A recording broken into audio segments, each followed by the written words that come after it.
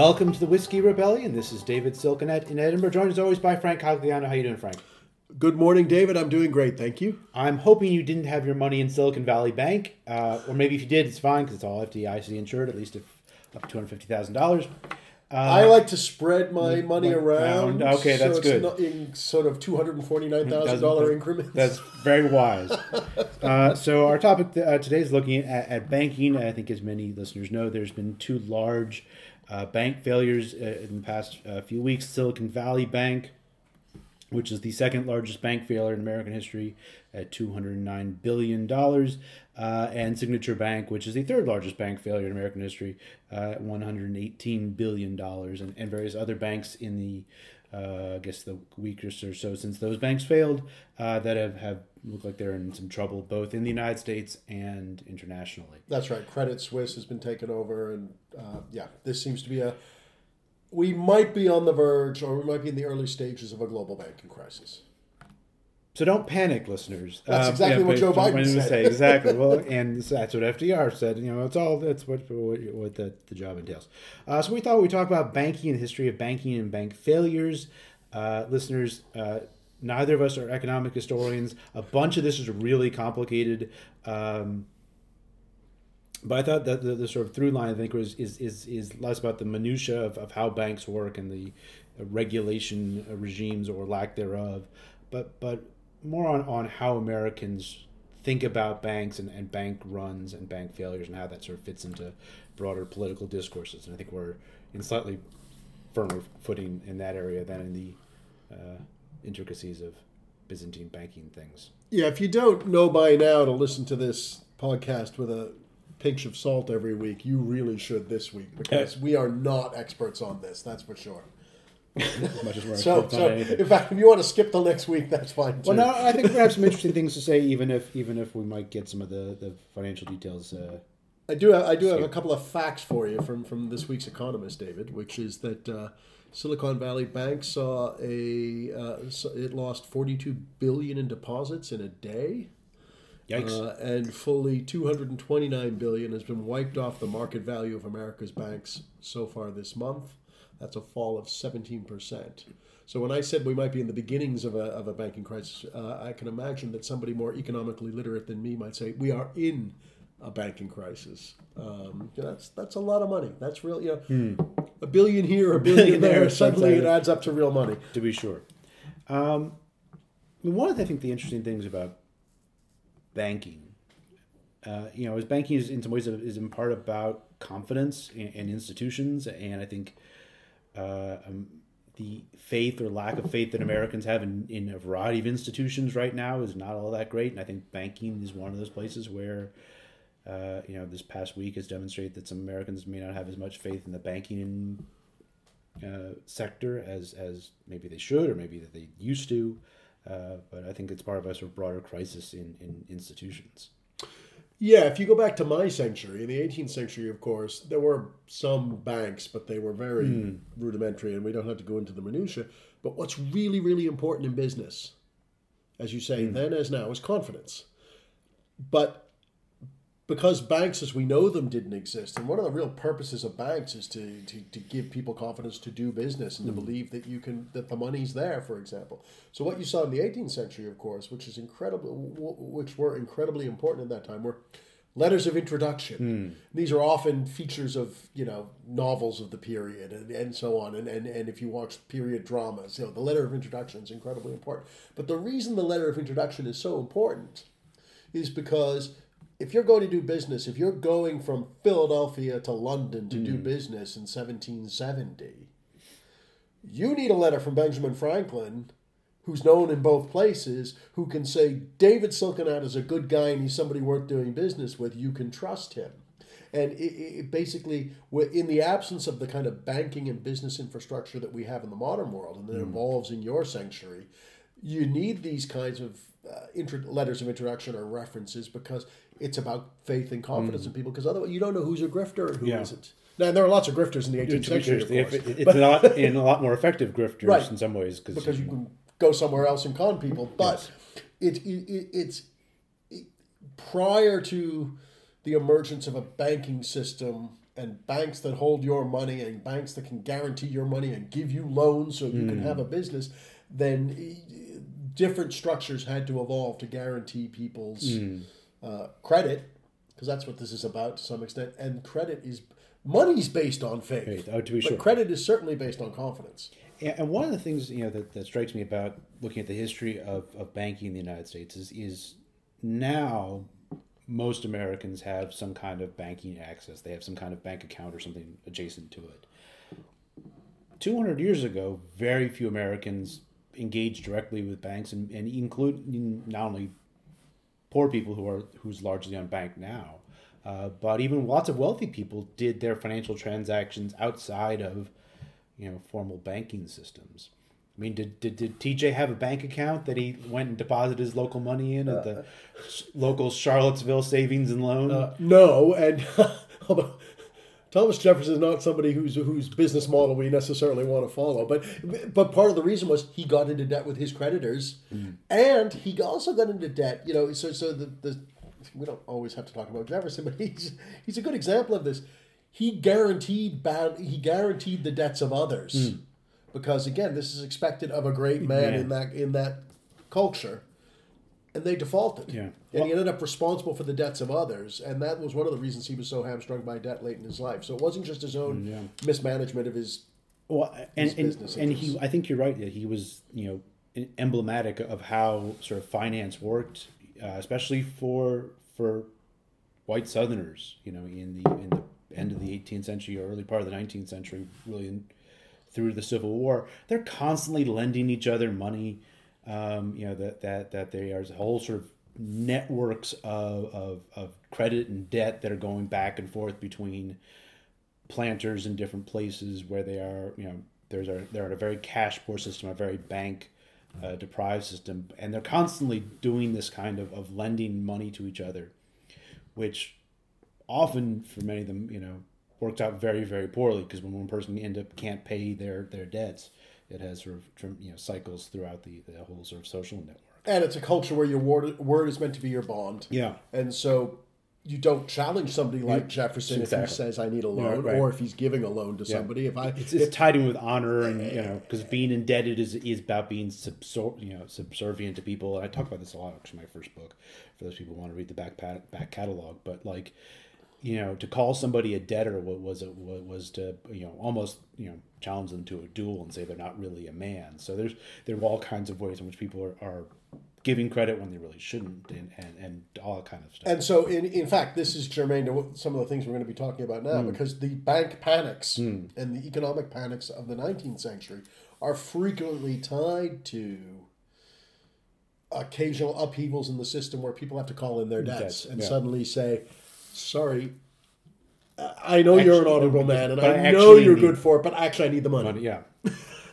and so we end up, and so the early bank crises in America, in the United States, often are tied very much to this system. It's a transition between that earlier system of, well, you give your word, you recommend somebody, and I'll loan you the money, you loan me the money, to a more formalized system where you got to call in your debts and you got to pay occasionally, and the kind of system. So the antebellum's banking system is a bit of a mess, as you well know, but it's a transition moment between this kind of system based on personal honor and giving your word, and the more modern contemporary system, and those two things are at tension, I think.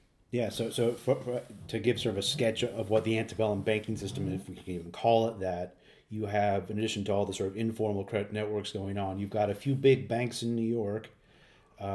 You've also got a huge number of state chartered banks, most of which are deeply unregulated, a lot of which are issuing bank notes, and so you would have had a whole number of different kinds of currency in circulation. Some of these banks are well capitalized, many of them are not. Banks are folding all the time.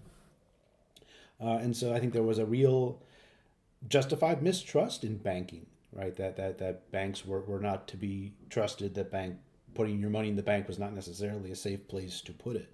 And so, when these panics happen and banks fail, I think that sort of, the fact that they called them panics in the 19th century, I think says a lot about the sort of nature of the economic system that there wasn't a recession or sort of a gradual economic transformation. It was a panic. But something that panic is a better word too, because it goes to this concept of faith and confidence and fear. Yeah. So because a panic like the Panic of 1819, which we can talk about in a second, is that's better than the recession of 1819 because it speaks to the crisis of confidence that and how quickly these things happen. Yeah, right? that's right. So let's talk about the Panic of 1819, which is probably not something that many listeners know much about. So let's give them at least a little bit to sort of fill them in on what that's about without overwhelming them with details about the Bank of the United States and other kinds of things. Right. I will try to do so, David. So I have to talk about the second Bank of the United States. Yes. Listeners of Hamilton and fans of Hamilton will know that one of Alexander Hamilton's project was to create a Bank of the United States, which he successfully did in the early 1790s. That first Bank of the United States was allowed to die by the kind of... Retire. We don't want to see... Yeah, its charter came to an end. It had a 20-year charter, and it came to an end, and the Jeffersonian Republicans didn't renew it because they were skeptical about banks, and we don't need to talk about why they were, but there was a kind of ideological, political divide over this question. It turned out waging the War of 1812 without a national bank was really difficult, and the Jeffersonian Republicans, now Madisonian, I suppose, had a change of heart, and in 1816, a second Bank of the United States, which was kind of modeled on the Bank of England, but isn't really it was limited in certain ways, was chartered with, again, a 20-year charter. And the second Bank of the United States acted as a little bit of a lender of last resort, although that's not really, it was more of a big private bank that did fund a lot of the state banks or loaned to a lot of the state banks you were referring to. It's sort of like a halfway between sort of like a J.P. Morgan Chase and the Fed. That's right.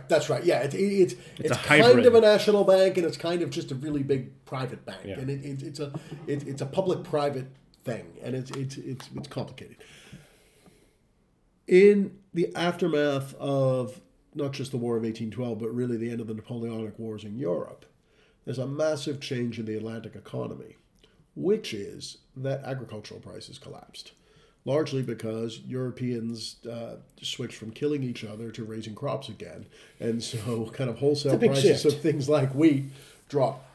Americans have profited very handsomely during the Napoleonic Wars. This is one of the causes of the War of 1812. From trading with both sides, and agricultural prices were quite high. And the United States really thrived from about 1790 to, say, 1815. Or its economic sector grew quite healthily. And there was a contraction after the war. The Bank of the U.S. was not directly related to this, but the economic upheaval combined with the bank calling in some of its debts led to a panic in 1819. And the Panic of 1819 is really a kind of economic crisis that goes from 1819 really to the mid-1820s. This is really important for what's going to come, which is the Panic of 1837, which is directly a result of some of the actions taken by President Andrew Jackson. Andrew Jackson is one of the people who's caught up in the Panic of 1819. So is Thomas Jefferson, for that matter. Debts were called in, and people who were in debt found themselves in jeopardy. And Jackson, for one, blamed the Bank of the United States for his difficulties and for his the economic upheaval of the time. And many people, understanding economic shocks is not easy, and I can't confess expertise on this. So Jackson sort of saw correlation as causation. So the Bank of the United States caused the panic, as opposed to the Bank of the United States responded to this panic and arguably made it worse. But there was a deep-seated distrust of banks anyway in the Jeffersonian Republicans, who are going to become the Jacksonian Democrats. They're basically a sort of a distrust of centralized power and wealth. That's right. And when that was what that's right. I mean, that's the knock against Hamilton, right? Yeah. This, you're going to give all these rich people all the power, and so the party that will go from being the Jeffersonian Republicans to the Jacksonian Democrats is a rural party mainly, not exclusively, but predominantly. And it's a party of common people, at least common white people. And there's a belief among many of those rank and file Democrats in the 1820s and 30s, let's call them to keep things simple, that banks are out to get them. Banks benefit the wealthy. Especially the big banks. Yeah, and that, we're being screwed by them. And Jackson, during his presidency, and I'm happy to hand over to you, David, to talk about this, wages something called the Bank War, and he basically kills the Bank of the United States, or seeks to kill the same. And I think we can use kill in this context. Because he talked about killing the bank. And when Jackson says kill something, he means kill. Yeah, he knows where he speaks. So the charter for the Second Bank of the United States was due to expire in 1836. When supporters of the bank sought to recharter it in 1832, that led to what historians have called the Bank War, and contemporaries called the Bank War, between Jackson and the bank. Jackson successfully kills the Bank of the United States, the Second Bank of the United States. This leads to a bank panic, a full-blown bank panic, or a run on the state banks, which had been funded by the Bank of the United States, and we get the Panic of 1837. David, do you want to say something about the Panic of 1837? Before I do that, there's two things I want to highlight about what you said about the Panic of 1819. One is that there are huge international both causes and consequences for that panic, right? Yeah. And you'll see this in many of these crises in the American banking system. They're not necessarily purely American. These are, even from 200 years ago, they're tied into international credit markets and what have you. And that lots of people who were hurt the most by the Panic of 1819 were not even people who even had money in the bank, right? They were people who were harmed indirectly other ways. They lost their job, their employer lost their, businesses failed, and other kinds of things. So there were lots of farmers who lost, lots of wealth as a consequence. So there's lots of people who were really harmed the most by that were not necessarily even people who were directly involved in the banking sector or even had bank accounts. So it's not people turning up at the bank and not being able to get their money. I mean, there's sort of ripple effects throughout, so even if you're not interested in the details of how banks work, these things affect you. And I think that's true for all of these cases. So what happens with, the bank wars? One of the things Jackson does to kill the Second Bank of the United States is he takes all the money that the United States government had deposited in the bank, pulls it out of the Second Bank, and puts them into smaller state and local banks just across the country. These are called pet banks at various points in time. And these, his idea was, and I think this is sort of connected with ideas about Jacksonian democracy, centralized power is bad, local power is preferable, right? And I think that sort of ties into deep ideas about republicanism. It's the banking equivalent of states' rights. Right, exactly. Or that, the best kinds of power, that which you can observe locally. And it turns out that, that term was a disastrous move because many of those banks ended up failing and otherwise making some bad investments. And there's a whole series of panics that happen in the 19th century, and they get progressively worse as the banking sector becomes bigger, right? So you've got, the panic in 1819, you got the panic in 1837. We get some really bad panics in the late 19th century. And probably you got a really bad one in 1873. This is a panic that starts with one large bank failing, and then a bunch of other banks start to fail. There was a bank run, much like the one bank run you'll see later in the Great Depression, in which, people look at one big bank failing and they say, geez, is my money safe? They go and take their money out, and because people all take their money out, that's what caused healthy banks then to fail. And that's what happened to Silicon Valley Bank, to some extent. To some degree. Silicon Valley Bank, I think, made some very bad choices, both in terms of its client base and its investments. But, one of the things about bank failures is, not only do bad banks fail, banks that do everything right can also fail if people's confidence in the market as a whole declines. David, before you go to the post-Civil War stuff, I'm wondering about the Panic of 1857, because you skipped over that. Okay, sure. And there was a panic, obviously, 20 years after the 1837 panic in 1857, and Kenneth Stamp, among others, has argued this was one of the precipitants to the Civil War. Can you say something about that? Oh, sure. So, well, I mean, I think there are a couple of things that are going on in 1857, both in terms of the politics of it and the finances of it. There are some international financial things that happen in Europe in the 1850s that lead to a crisis in finances. There's the impact of the California gold rush, which has weird ripple effects for the economy. There's uncertainty about the future of the United States as a consequence of the Bleeding Kansas and other kinds of events. So there is a crisis there that starts, like many of these things, they're first manifested in New York, but they really have ripple effects throughout the economy. Is that a cause of the Civil War? I don't think it necessarily. I think it probably contributes in some small way. I think it does speak to the sort of cyclical nature of bank failures about, and I think we're seeing this actually at this particular moment right now where we're not quite 20 years after the 2008 financial crisis, but the people in the aftermath of these crises are very critical of banks, and then people start to and are keen on regulating banks, and then afterwards these things do happen in a cyclical manner, I guess. Some of that has to do with business cycles, and some of it I think also has to do with cycles in confidence.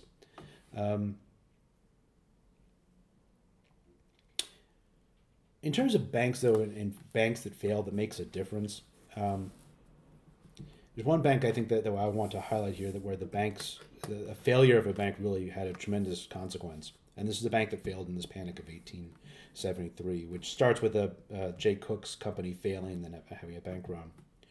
And the bank failure that I think is one that listeners should know about is the Freedman Savings Bank, which failed in 1874. This was a bank that was chartered by Congress in March of 1865, so at the very end of the Civil War. So it's a congressionally chartered bank, and there weren't a huge number of those. And it was designed to be a bank for, as the name implied, for freedmen, for African Americans who are, enjoying, who have been liberated from enslavement and are now free. It starts the genesis of the Freedmen Savings Bank starts with black soldiers. The United States Army enlisted thousands of African, tens of thousands, 200,000 to be exact, African Americans in the Union Army.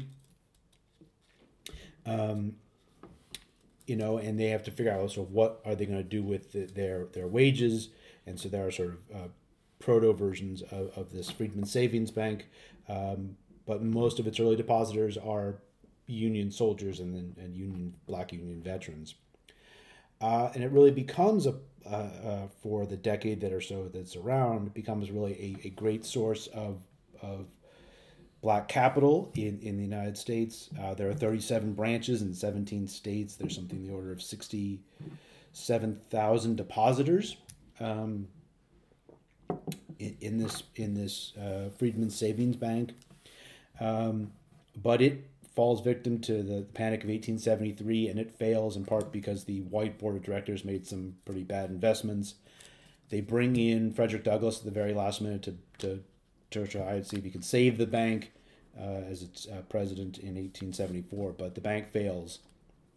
And of course, when banks fail in the 19th century, and this is one of the big differences in when we get to the 20th century, when the banks fail in the 19th century, depositors lose everything, right? So the deposits are not insured, there's no FDIC, and so African Americans who had put all of the wealth that they had accrued since emancipation, all of that gets wiped off the table. And this was a bank that was really the only bank that African Americans could use, and it was a source of pride for many African Americans. Look, here's so how many depositors were there? 67,000. Right. Okay. So now, if you're interested in black genealogy, the bank records are all digitized now. They're phenomenally interesting to look at, so you can understand the growth of black capital in the sort of decade after emancipation. But it really, I think, had a tremendous effect on African Americans' attitudes both towards the federal government, because they said, look, here's this bank they created for us, and they allowed it to fail, and they allowed us to lose all of this wealth. But it also led to, I think, a skepticism among African Americans of banks generally that lasted really until the end of the end of the 19th century. So there's a whole generation of African Americans who looked at banks and said, no, I'm going to keep my money in my mattress. It's safer than putting it in a bank, because even the bank that's chartered by the government didn't keep our deposits safe. So I think it's one of the really more interesting examples of what happens when a bank fails. And there's a real, a whole. If you think about who those 67,000 depositors were, those were the wealthiest of the African American community. In thinking about the, by that point, 8 million African Americans lived in the country. Those are the ones who had the most wealth, and they lost all of it. Which I think is, you can imagine alternative history where that bank didn't fail or was bailed out or something would have led to a very different outcome. So the biggest bank fail, or the biggest panic of the 19th century, that was in 1893. Yes. And what happens then? Oh, well, that one is, a financial crisis that's even bigger than, some financial crises are about banks, and some of them are ones that involve banks. And I think it's a good way to put it. There's a panic, for instance, that happens, and we'll talk about in a minute, the Panic of 1907, which is called the Bankers' Panic, right? Like that was one that was sort of starts with banks. The Panic in 1893 has all kinds of deep origins that have to do with this choices about the gold standard versus bimetallism, and that was a big debate in the 19th century. The question about the role of big business and the sizes in which businesses had grown and what have you. So I think that one is less about, less transformative in terms of the banking industry than some of these other ones. The 1907 one, the one that comes a little bit over a decade later, though, is interesting in as much as it really begins with a crisis in New York banks. There's an effort to corner the copper market, I think, that leads to, when that fails, a whole series of banks in New York, which then as now was sort of the epicenter of the American finance. And it only stopped when J.P. Morgan, who was the wealthiest man in the country, basically got all the New York bankers in his library and said, look, guys, we're all going to go down if all of these banks fail, so let us pool our resources, make sure that doesn't happen.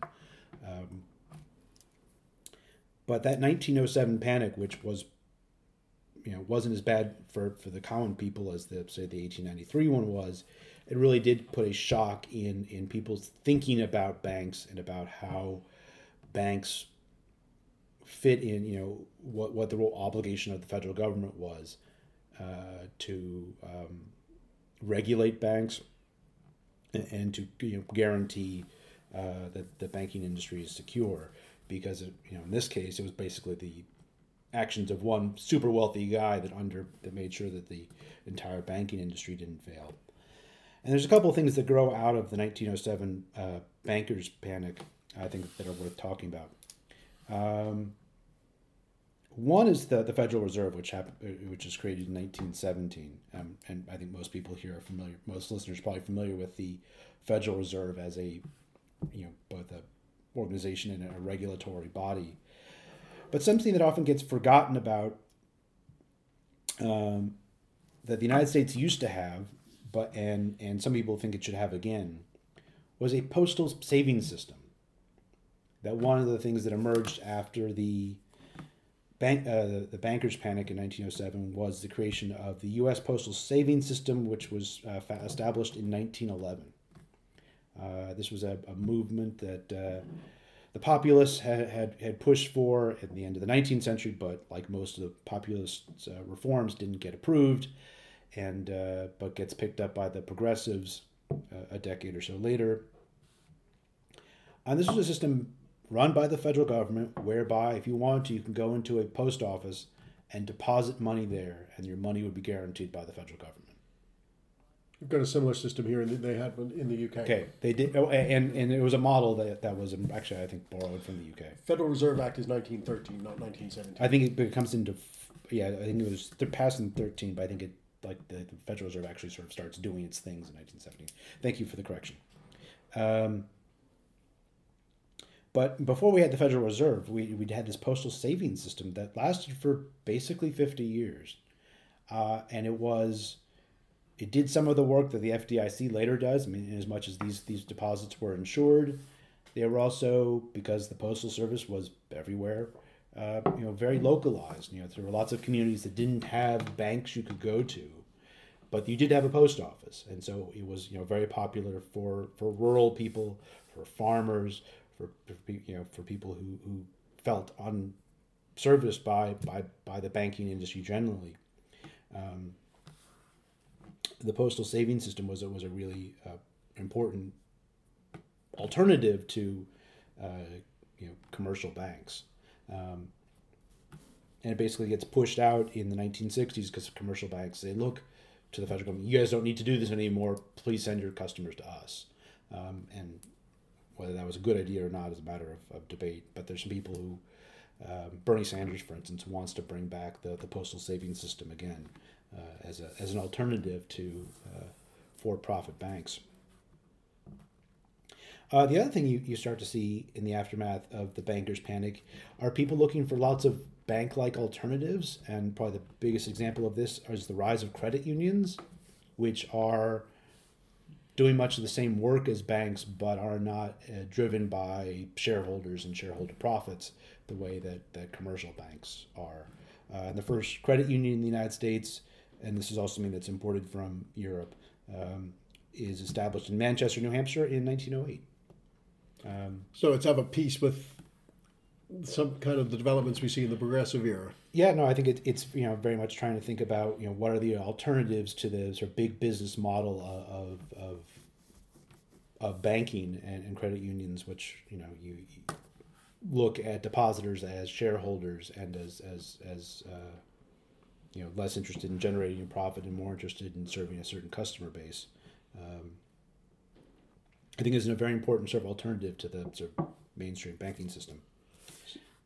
We need to get to the Great Depression. We do, but before the Depression, yes. The Depression is pivotal. But just a couple of things about this pre-Depression era, especially the post-Civil War, the era from the Civil War down to the Depression.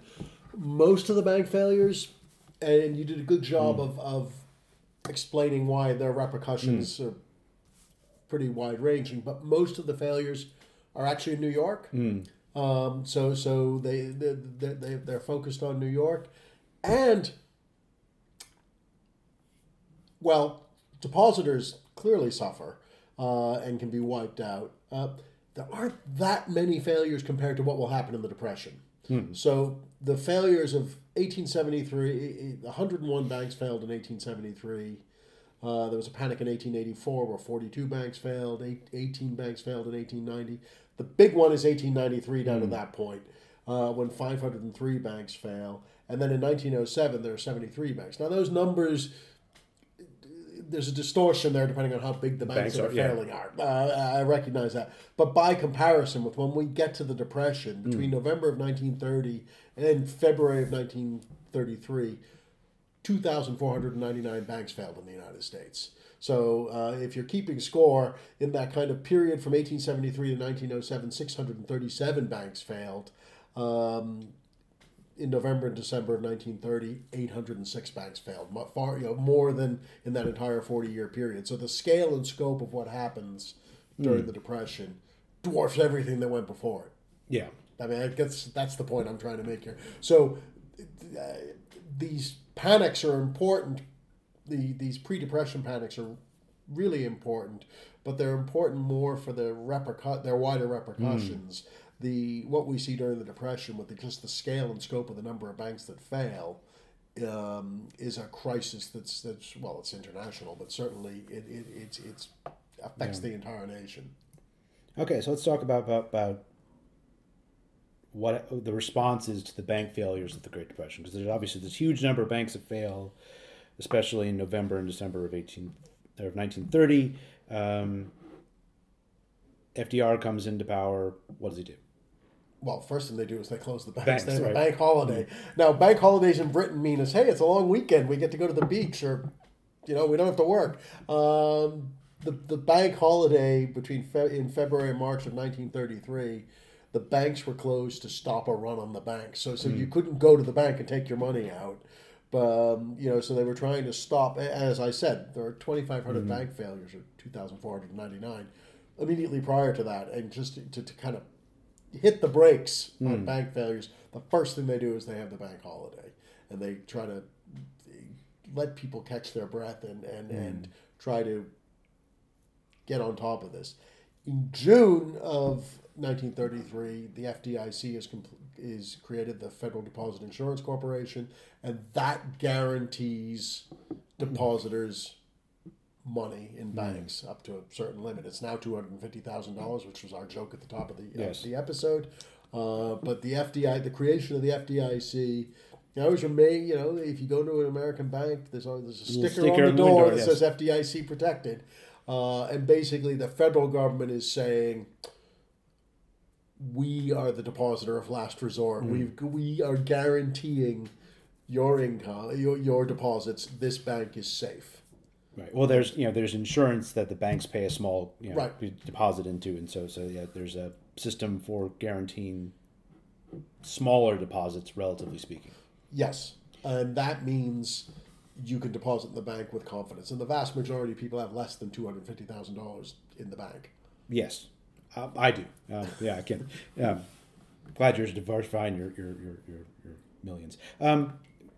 The FDIC also comes at the same time. This is part of the Glass-Steagall banking reforms. Some other really important transformations in how banking worked and how banks are regulated.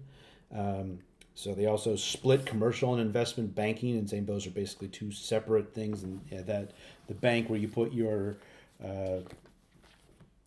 paycheck in is not going to be the same bank that invests in risky stocks or invests in other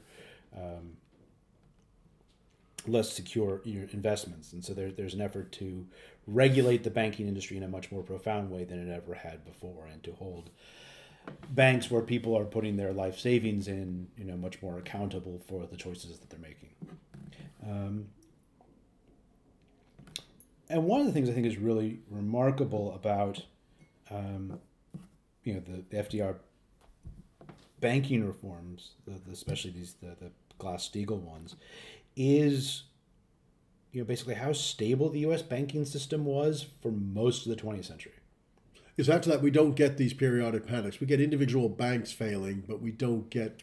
Yeah. There was the savings and loan crisis in the 80s, which was a very particular kind of market of a set of banks, and was pretty serious. But, between 1933 and really the 2008 financial crisis, there is a relative stability of the American banking system. And I think that the choices made in the Great Depression, I think, sort of speak to how effective those are. Now, banks weren't always very happy about this, right? Because I think one of the complaints that banks had in the 1950s through the 1990s was regulations are shackling us. We can't do letting us make enough money. Yeah, well, and we're not be able to provide value for our shareholders or whatever kinds of nonsense bankers were saying. And one of the consequences of this, what bankers who have a fair amount of political capital, both literal and metaphorical capital, actual capital, is the Bank Services Modernization Act of 1999, which doesn't get remembered very much. Yeah, I've got to confess that one slipped past me, David. But it repealed decent bits of the Glass-Steagall Banking Act, especially some of these barriers between investment banking and commercial banking. And some economists have said, look, that repeal, some of those things that were taken away, the deregulation, if you will, of the banking industry in that act, contributed in a fairly significant way to the 2008 financial crisis. Right, that banks, the failure of banks, both investment banks and commercial banks in 2008, were a part of lax regulation, but also part of deregulation, and those two things obviously sort of go together. So let's talk about 2008, because I think we can't understand this current moment without understanding at least a bit about 2008, in as much as anybody understands 2008. Yeah, whether I understand 2008 or not, David, I'm I'm not sure I can speak with much expertise on this, except to say that the interesting thing about 2008 to me is the crisis really was at its as I recall, things were at their most dangerous. It was in the 2008, of course, was an election year, and it was during the transition from the Bush administration, the second George W. Bush administration, to Barack Obama, and what we saw then, which was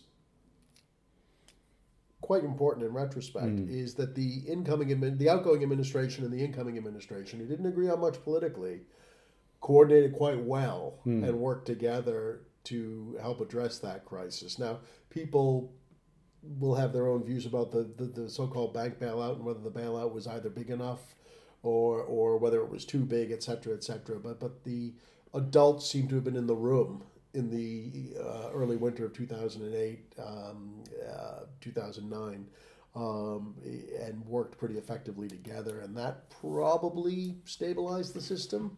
And of course, there was a lot of international cooperation as well.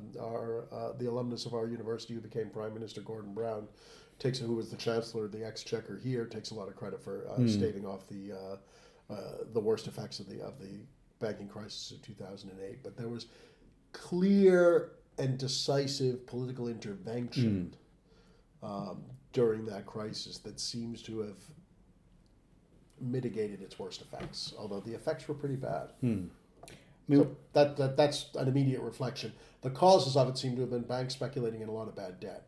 Yes. I think there's a couple of things that contributed, but I think you're right about both the bad debt and the complexity of the bad debt. I think is part of it, right? Yeah. That banks, in an effort to find ways and value for shareholder or whatever, are investing in very complicated financial instruments, many of which it seems in retrospect the banks didn't fully understand, and the regulators both didn't understand and didn't have the tools to be able to keep up with the complexity of these instruments.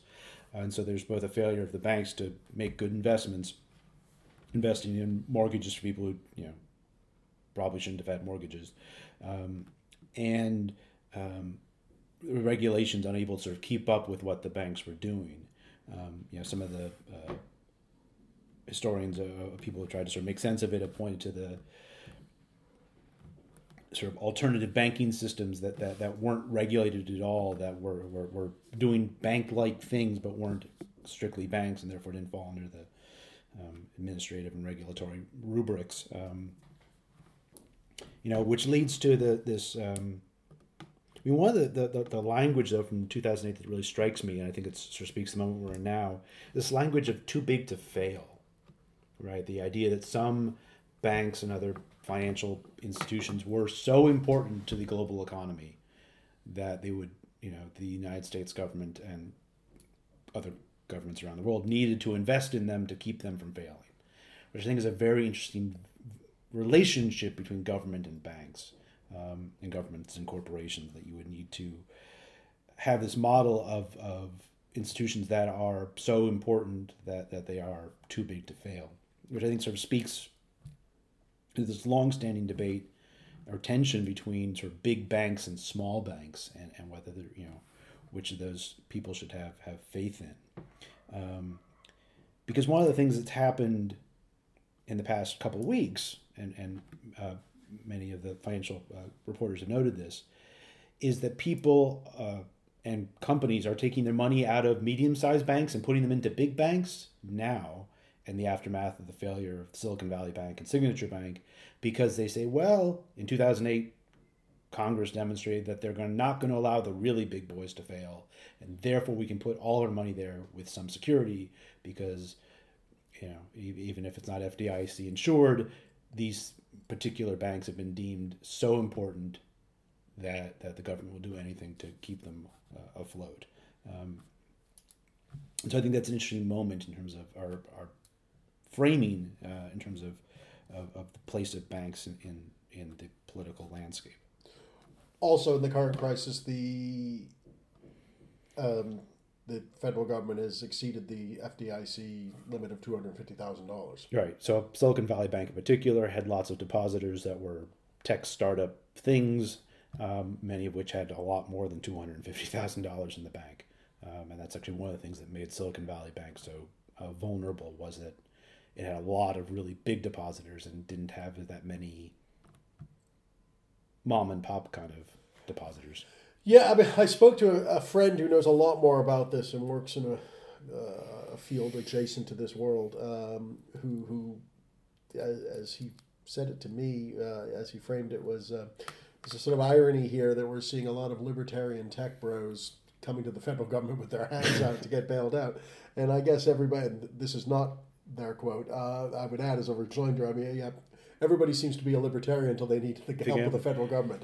Well, I think you saw that in 2008 too, yeah. Right? Where you saw lots of wealthy bankers who said, no, we don't want any regulation. But then when the bank's about to go belly up, they say, yes, but we do want billions and billions of dollars in a bailout. Otherwise, the consequences for the rest of the country are going to be so severe that... I mean, we may not like that, but it's true. It's true. No, it's all, I mean, well, so Biden, but Biden's statement last week was interesting because he kept saying, he said, "Don't panic. Your deposits are safe. You don't need." And of course, that's what he has to say. We're back to this question of confidence. Yeah. Of course, Stephen Colbert put it well, I think, in one of his monologues when he said, the president saying, don't panic, you don't have to worry about the banks, is exactly like getting a call from the babysitter saying everything's all right. Exactly. But yes. And that's true. The failure of Silicon Valley Bank, though, is I do think it's different from 2008. I mean, I think the regulatory environment is interesting, and that's an element of this. But part of it is also, this seems to have been a response to inflation, paradoxically. And we talked about inflation a few months ago. But Silicon Valley Bank had invested heavily in government bonds, and those bonds aren't worth as much as they used to be because of the rise of inflation and the Federal Reserve raising inflation rate, raising interest rates. Yeah. And so there was a kind of knock-on effect there. So the regulatory issue remains a problem and is a factor here. The apparent underlying cause of this is different from what we saw 15 years ago. Although, again, I want to stipulate for the record, I'm not expert in these areas, so I have neither expertise on 2008 nor on what's going on at the moment. So I'm just a guy who reads the paper. I mean, thinking about how this fits into the regulation, there was, in the aftermath of the 2008 banking crisis, a effort to put more regulations on banks, and it's the Dodd-Frank Banking Act of 2010. It creates the Consumer Financial Protection Bureau and a number of other kinds of things. But a lot of those restrictions that were put in place in 2010 were repealed in 2018 under President Trump with the Economic Growth Regulatory et cetera, Protection Act. One of those bills that has a very long name, which was a response to lots of bankers saying we're being too heavily regulated. We're not allowed to do the work we need to do in order to grow the economy. And some of people have pointed to that sort of repeal of parts of the Dodd-Frank regulations as one of the things that contributed to Silicon Valley Bank not being, and Signature Bank being not held account to earlier, because there are going to be consequences, I think, going forward. How worried should we be now, Frank? In terms of we thinking there's been lots of these periods where bank failures have meant a huge amount of things. Somewhere was. Well, the true answer is, how the hell do I know? I mean, I would say we not provide financial advice on this show. If you take financial advice from us, you're doing something wrong. But. I think. Fortunately, it's a little bit like 2008 in that the adults seem to be in charge. I'm not sure if President Trump were in office, I would have this confidence. And people may have their views on whether the federal government should intervene in the economy and bank regulation and so on and so forth. However, I think that the Biden administration, at some political risk, because they'll be accused of spending money on a bailout and there'll be concerns about the deficit, etc., is not going to let the banking system collapse. And I think the central bankers of the world's leading economies won't allow that to happen. It may mean that we end up bailing out rich people, which we did in 2008, Yes. but that's the price of keeping things going. So I'm not. I think it's a cause for concern. I don't think I don't think we're in the same moment in peril we were in late 2008 when it seemed like the global economy might go into a depression again, a real depression like the 1930s. It doesn't, but I don't know. Yeah, I mean, I think there's an interesting, and I don't know because that's the future. We don't know that stuff. I think there's an interesting moment though here where there's a discourse happening between, do we save these banks and bail them out and make their depositors whole and what have you, and the college debt issue, which is the loans that the people have taken out at various points in time to pay for their education, and those have been on hold and may be wiped away or not. And there's some series of court cases right now about those, and the discourse about should people pay those debts. And what are the responsibilities to pay those debts, and what's the role of the federal government in terms of creating a stable future both for the economy as a whole and for people within it, and where is money better invested in terms of saving tech bros in the Silicon Valley who had their money in Silicon Valley Bank, or saving people who had deeply in debt to go for college. But it's not necessarily a zero-sum game. So one can easily imagine, or I can easily imagine, a massive omnibus bill that has to be adopted to forestall a crisis where they, if you're going into debt, you might as well, as the federal government, you might as well do it all. And they flirted with this a little bit before with the infrastructure bill, for example. So if the Supreme Court, as I suspect it will, strikes down the student debt plan, then not in the current Congress, but I can imagine a Congress revisiting that depending on what happens in the elections next year, and doing something legislative to address it. But it's possible to do both things. It's not necessarily a choice between the two. Yeah, but I think there's an interesting sort of discourse between those two kinds of crises happening simultaneously. Yeah. Great. Well, listeners in the future, I hope your bank deposits are safe. I hope it's a wonderful life going on, and if there is, that turns out okay when an angel intervenes. Time for last drops. Yeah, David, I want to recommend a podcast produced by The Economist called Next Year in Moscow. Okay. This isn't really about American history at all, but it's one of the best podcasts I've listened to recently. There are only 4 episodes so far, and I'm eagerly awaiting the next one. And it's about Russians who are opposed to the Ukraine war. And it's a really, really, it's a high piece of journalism, and it's high quality, and the interviews are very powerful, and they and sounds like some difficult reporting. Difficult reporting. Well, a lot of it's been done by Russians, and certainly by Russian speakers, and they talk to Russians who've fled the country and gone to places like Turkey, and it's a salutary reminder that we shouldn't generalize about people and countries. There's a lot of talk about the Russians this, the Ukrainians that, and portraying all Russians as being pro-war, and that's certainly not the case. And one of the powerful things that comes across is how, first of all, just the sheer bravery of these people, because their opposition comes at considerable risk to themselves, particularly those who are still within Russia. But also, there's a multi-generational aspect to this. So one of the people they interview in one of the episodes, there are only 4 so far, as I said, his grandfather protested the Russian invasion of the Soviet invasion of Czechoslovakia in 1968. So it's kind of family tradition. Anyway, it's just really, really. So Next Year in Moscow by The Economist. There are 4 episodes so far. Give it a listen. It's really, really excellent, and it's a good reminder. I mean, to make a U.S. connection, we're marking the 20th anniversary of the invasion of Iraq right now. There's a lot of coverage of that. Again, at the time, we said, look, not all Americans are the same. We're not all monolithic. We don't all support this, or many people said that. This is a reminder that there are some very, very brave people in Russia opposing the war in Ukraine and doing what they can. And it's well worth a listen. What about you, David? Well, I want to recommend a story. This is reported in multiple places, but I'll recommend the version in the Washington Post about a new American Girl doll. Frank, are you familiar with the American Girl dolls? I am. My daughter had one. She wasn't really into dolls, and she wasn't really into American Girl dolls because she was raised here, although her American relatives gave her one at one point. I am familiar with American Girl dolls. My daughter had several of these. My wife actually had one when she was a child. So American Girl dolls were a big part of our family experience. Anyway, for those who aren't familiar with them, they are, as the name implies, dolls.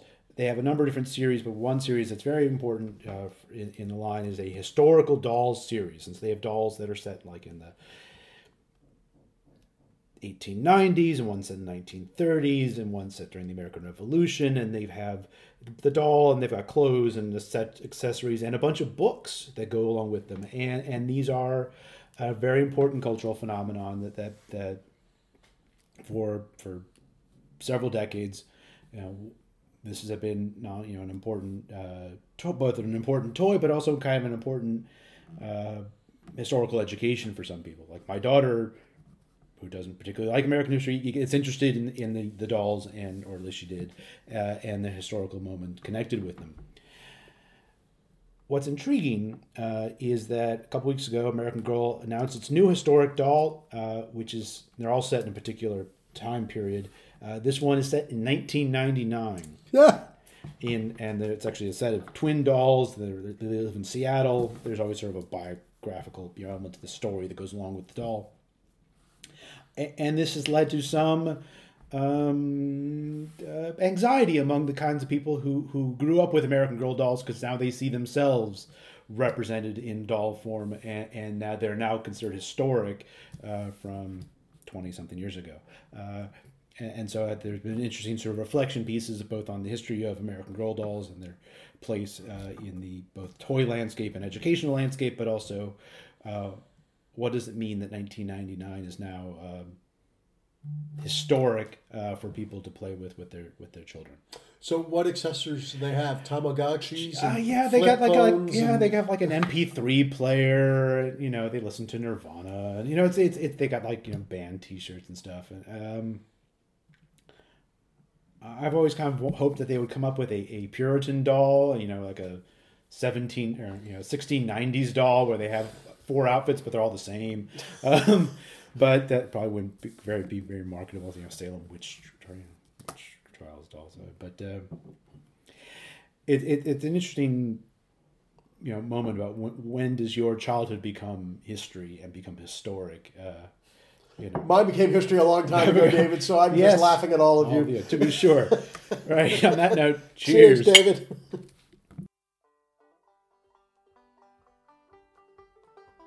The Whiskey Rebellion is hosted by David Silkenett and Frank Cogliano. David is a senior lecturer in American history at the University of Edinburgh, and Frank is Professor of American History and Dean International for North America at the University of Edinburgh. The Whiskey Rebellion is available on iTunes, Stitcher and Podbean. You can follow the show on Twitter at Whiskey Rebel Pod and like the show on Facebook for updates about current and future episodes.